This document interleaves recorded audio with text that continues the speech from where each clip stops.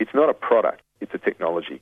It's an education challenge. A regenerative suspension. There will be a growing demand for industrial photovoltaics. Pumped hydro. Innovation in the financing space. The high-speed train is in all our interests. All political lines. Australia is a solar paradise.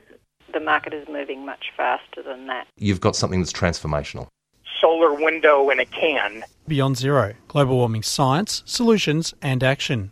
Taking it to a do-it-yourself level. Hello and welcome to another edition of the Beyond Zero show.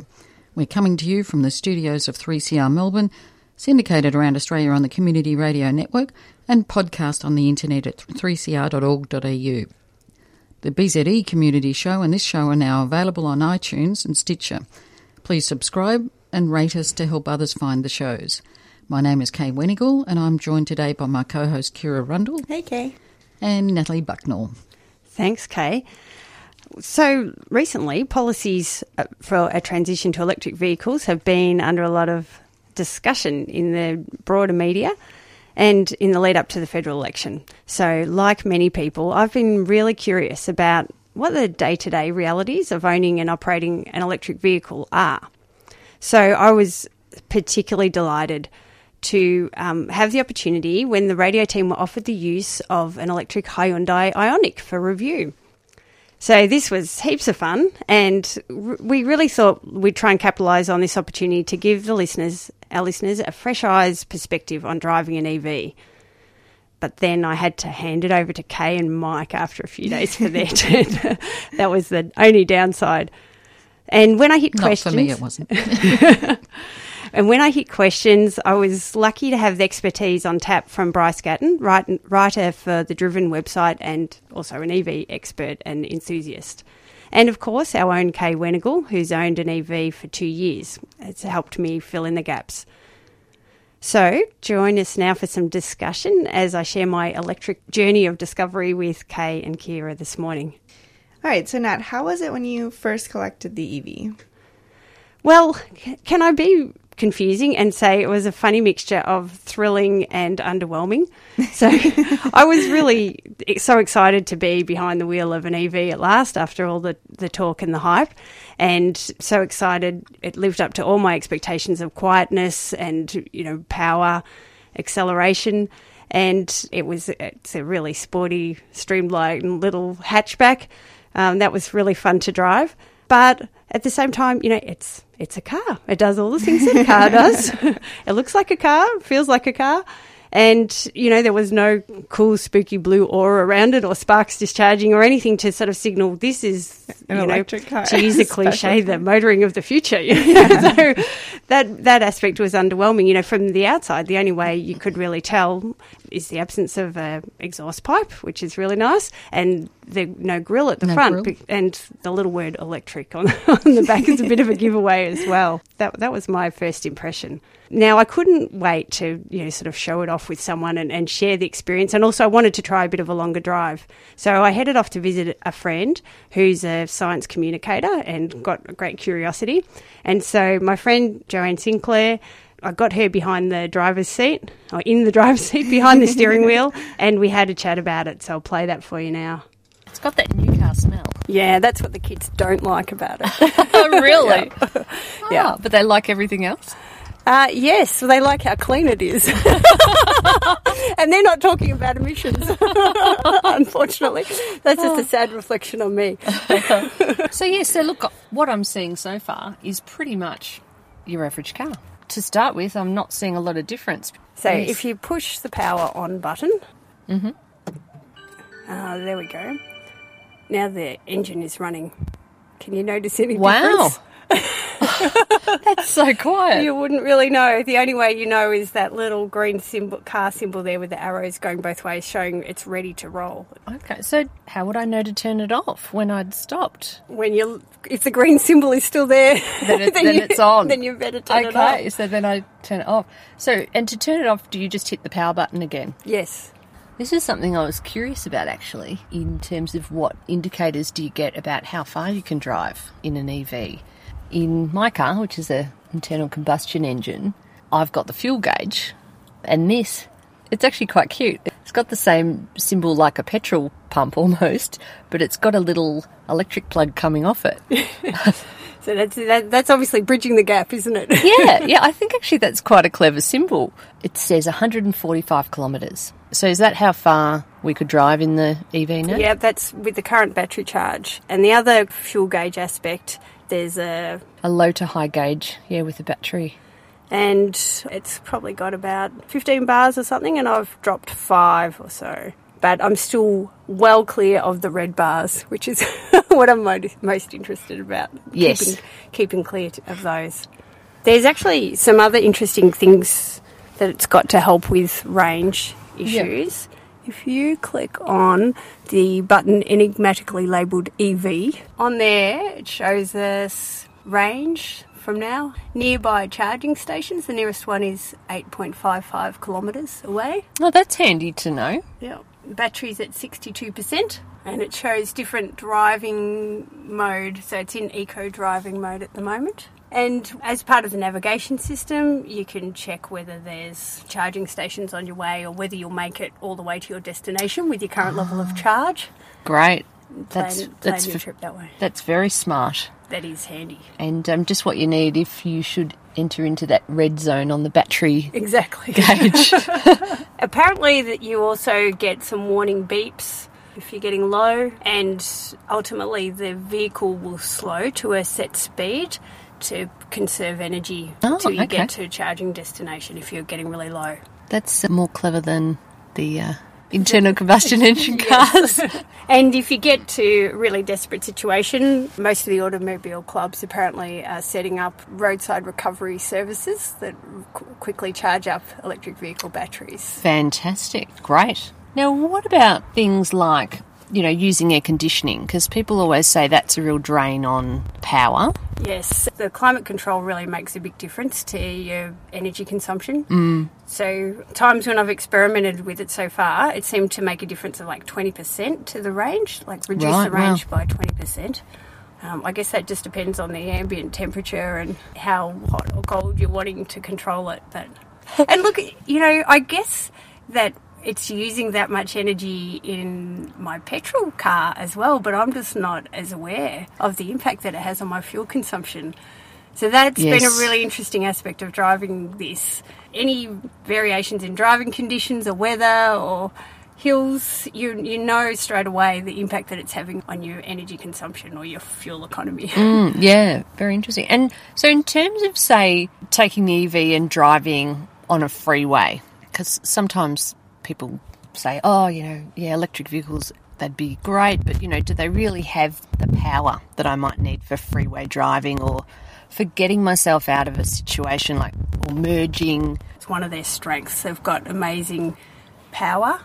And the funny thing is you don't get the associated engine surge sound, so you feel like you're just kind of taking off. You feel very light and breezy because you get really great acceleration, but very responsive. What is a car like this worth? Now, this is one of the downsides of these. So I think these Ioniqs are on the market about $50,000 in Australia. Yep. The Leaf is coming out later this year. It's going to be similar from what the current pricing indications are. And Hyundai are also releasing another model called Kona, and that's going to be $10,000 higher again, but with a lot bigger range, probably double the range of this. Right. So a much bigger battery. Is a lot of the expense in the battery? Yes, you've nailed it. Absolutely. And also, another aspect of the expense is these cars require very little servicing compared with ICE vehicles. And so dealers can't recoup their money through servicing agreements. It has to be at point of sale. Interesting. But that's actually a great saving potentially for consumers. Absolutely. And people. I know when my kids were little, trying to get the car serviced with a baby and a toddler was really difficult and a big juggle. Yeah, so even if you are paying for it up front, then you've got that convenience offset. Yes, that's exactly right. And I guess in your fuel costs as well. Absolutely. So, the other thing that's built into the price is that these are still relatively new technology, so there's still a bit of a price premium with that. And also that they're still marketed a bit at the early adopters, but prices are predicted to go down quite steeply over the next couple of years. Yeah, as more and more people become aware and come on board. Yes. Now I've just noticed the time. I better go. All right, bye. Thanks very much, Jo. Thanks, Nat. Oh, wow, that was a really cool discussion. I think, so, okay, just one thing that stuck out to me, which I think makes a lot of sense, but I didn't really think about before, was how much energy the car actually needs for these heating and cooling. 20% seems like a really large number to me.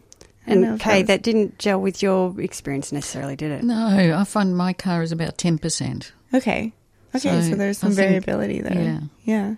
And it certainly depends on the type of heating and cooling too, I thought I'd get electric seats and that'd heat the car or me much more effectively than having the air conditioning. But unfortunately I didn't do that because it was a demo model. Yep. But that would certainly help within the range considerations. Yeah. Yeah, the other thing I thought was really interesting is that it kind of has this built-in system for telling you where the charging stations are, and I think that's really great, clever. Yeah. And super useful. Absolutely. So. And my car warns me, and as Nat says, that slows the car down if it's getting towards the end of the battery life. So yeah, they're certainly great features that you don't get in petrol cars. Yes. And look, and I guess those features probably are similar across the board with a lot of different models around. And there's new models on their way in Australia. The Ioniq is just fairly new, came last year. Hyundai also have the Kona coming up. Nissan have their new Leaf coming out this year. And the Tesla Model 3 is also due to land this year. And we might get a Kia version as well. And this new wave of cars bringing prices down and bringing ranges up. So they're really making a difference to the electric vehicle scene in Australia and to the types of people who are interested in purchasing them as well. Yeah, that's right. My car, which was a 2014 model, has a range of about 150 kilometres, and the Kona has about 450 kilometres. So a few years makes a big difference. Yes, and for a similar price range. Exactly. Yep. Yes, and the Tesla Model 3, that's going to be probably less than or around half what the previous Teslas have been in terms of price, but similar range. Yeah. So this is really marking a big shift in the market. Well, batteries are becoming so much more efficient, I believe, and so that's they can put bigger ones on board, and they don't have to be that much bigger to improve the range. So Nat, I think you said that the Ioniq had a range of 230 kilometers. Just wondering, was that a good range for you? Do you think that's a good range for most people? So, that's an interesting thing about range is you'll see different quoted ranges, like on marketing material or different test regimes that they use for assessing the range. But certainly for that one, it seemed about 230, 240 was probably about the real range. Did you find that too, Kay, with your experience of it? And I found that quite good. The day that I went to visit Jo, and I was doing a 100-kilometre round trip to visit her, plus we did the radio program that morning, and I had a 60-kilometre round trip. So I was sort of thinking a bit the night before, now I need to absolutely make sure I've got it charged up, and are there any other side trips I'll be doing? Perhaps I won't run the air conditioner if it's warm. I might put the windows down instead.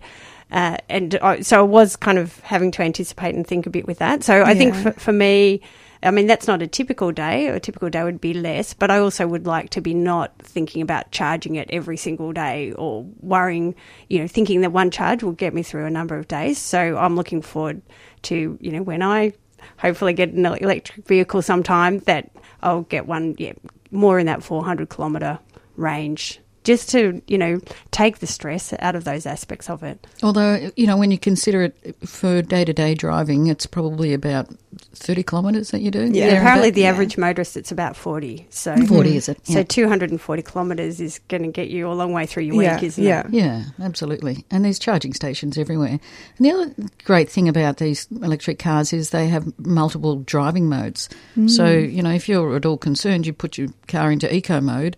That's right. I think Nat mentioned that in the recording, that it was in eco mode. So can you guys expand a little bit more on what that actually means? What's the car doing when it's in these different modes? Do you guys know? Would you like to speak to that, Kay? Okay, so my car, then I can't use the air conditioning. I can only, depending on the eco mode there's multiple, there's pro. And it's very customizable.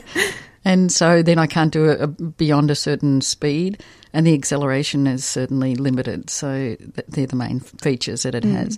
And it's great because, I know it, and it's never really impacted on my driving, but I'm getting a better range just by pushing that little button. Yeah. And then it also has this wonderful guide that shows you how many stars. It gives you a number of stars for good driving. Makes you feel very, very good. Very virtuous. Look, if you've just joined us, we're talking about electric vehicles and particular test drive of our Hyundai Ioniq that the radio team was fortunate to try out recently. Look, another thing to comment on about range is the impact of regenerative braking. Kay, would you like to explain about regenerative braking for us? So regenerative braking is whenever you're accelerating, you're obviously using power. When you take your foot off the accelerator, nothing normally in an ICE vehicle, nothing happens. So you have to put your foot on the brake to stop the car, and that uses energy. In a car with regenerative braking, this energy is put back into the battery. And in fact, in my car, what happens is that I hardly ever use the brake because as soon as I take my foot off the accelerator, the car starts braking and putting that energy back into the battery, and it does it quite noticeably. It's something you have to get used to, but it's brilliant, absolutely brilliant. And probably I use my actual brake pedal once a fortnight or something in an emergency only. Yeah, look, I was fascinated by the impact of that, with driving this electric vehicle around. And, one trip that I went on was about 20 kilometres, and the range available at the end of the journey was actually higher than at the start of the journey. And that wasn't noticeably a journey with a lot of downhill. It seemed pretty average. But obviously the regenerative braking was topping up the battery for a lot of that journey. Yeah, and I noticed that the Ioniq has little paddles so that you can raise or lower the amount of regenerative braking you have. So if you're not interesting. That's really interesting. If you don't like it, you can just have less of it. Well, I think that's the other thing that's really good about electric vehicles, and it's true for ICE vehicles as well, that how you drive the car affects the efficiency. I think that with regenerative braking, it kind of forces people to drive a certain way that will enable the car to have a longer range, and that's something that I've noticed. The way that people drive seems to be very inefficient. So if you're kind of training them to drive a certain way by having these features, I think that's a really good thing. That's a great point, Kira, because I certainly notice that I now anticipate much better in terms of coming up to lights or turning corners or whatever it is. Yeah. And I'm a much calmer person and driver now because of that. Yeah, thank goodness for that. So what have you heard? Now, we really should talk about charging because that's a significant issue for a lot of people. And, obviously that's the main difference or change with driving an electric vehicle. I must say I had mixed feelings about charging. The main overwhelming one was it was so exciting when I got home with the car at first and I plugged it into the power point at home, and we recently commissioned solar panels, and knowing that the sun was going to be powering this vehicle and there were no emissions and it was all just happening in the convenience of my own carport. That was just unbelievable and very exciting.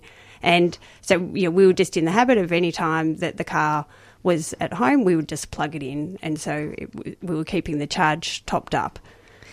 So I was wondering about that, actually, because you were just test driving this car. Did you get a portable charger when you picked it up? And so is that theoretically something if you owned an electric car that you could just keep in the back of your car so that you always had a charger with you? Yeah, well, great question. So when the car was handed over to me, the only handover thing was, here's the charging cable and here's where you plug it into the car, which in that model is about where you put your petrol in the same location.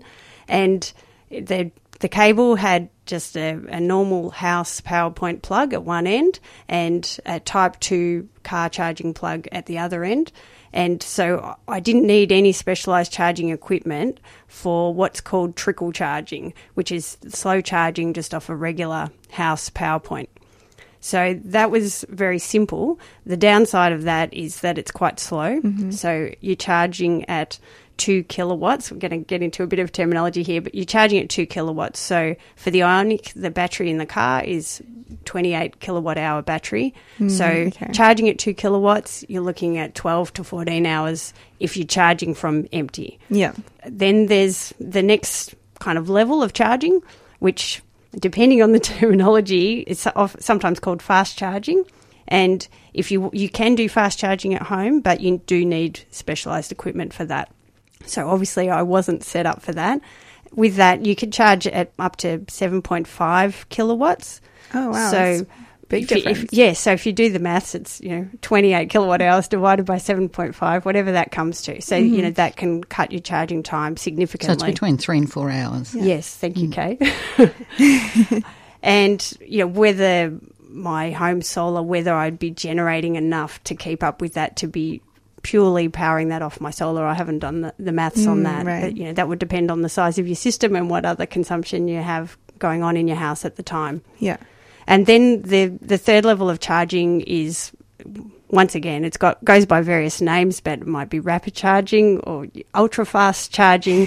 And that's, rather than charging with AC current, you're charging with DC, and then they can get up to 150 kilowatt charging. So wow. This is the kind of really quick charging that you can do when you're out on the road on a long journey. Unfortunately, opportunities, the infrastructure for that is not really well established yet. But not yet. But I think there's about 2 in Victoria at the moment. There's that wonderful electric highway in Queensland, also in Western Australia. The ACT has a few.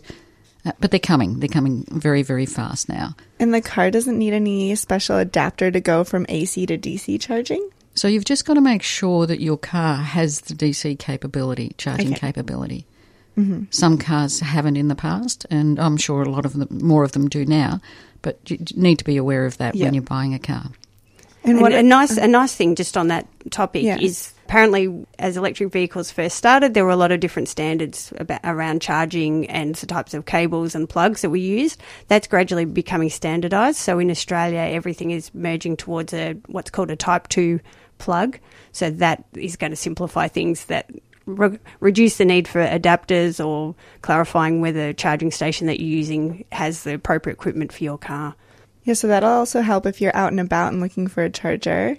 If there's just kind of one universal charging cable, that means that anytime you see the symbol that you can charge your electric car here, you can confidently drive there.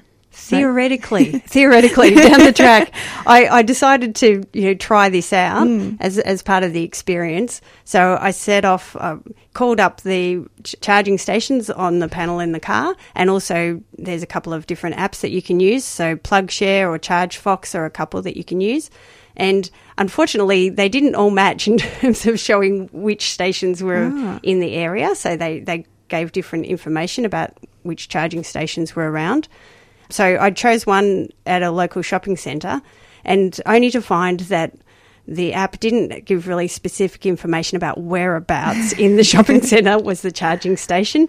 So after doing a few laps and pulling over to do a bit more research online and meeting a nice gentleman who was interested in electric vehicles while I was pulled over, the shopping centre website had more specific information. And then I found the charging station. And many of these sort of, if we say level 2 charging stations, come with cables attached. This one didn't. So the cable that I'd received with the car was only for that at-home trickle charging, so I didn't have the appropriate cable to be able to try it. And I also found that I needed to be signed in to a system to have the right swipe card to be able to use the charging station as well. So there's a few things to iron out or to get accustomed to set up well for charging away from home. Yeah, and I think that's the other thing, that there are what's called universal chargers that are around now that weren't as prevalent in earlier years. Most chargers had the cables there already, so you knew which one was which and whether your car could accept that cable. Now with the universal chargers, you have to bring your own cable. And is that cable something that the car will come with as well? So you'll get the plug-in for home and then no? No, they don't. And I did a bit of Googling, and typically, cable costs are around like $300 to get a cable. So I chatted to Bryce about this issue, and he recommends, you would want to carry a Type 2 to Type 2 cable with you in addition to the cable that you receive with the car, and also a Type 1 to Type 2 adapter. He said for the next few years would still be handy to give you a good range of options for charging when you're out and about. So that's, $550. Plus, if I add, a home charging station, there's some that you can get with smarts so that they only charge the car when you're exporting your solar to the grid, if you're lucky enough to be having your own renewable energy at home. So, there's really nifty things like that you can add in. But once again, those home charging stations are $1,000 to $2,000 installed.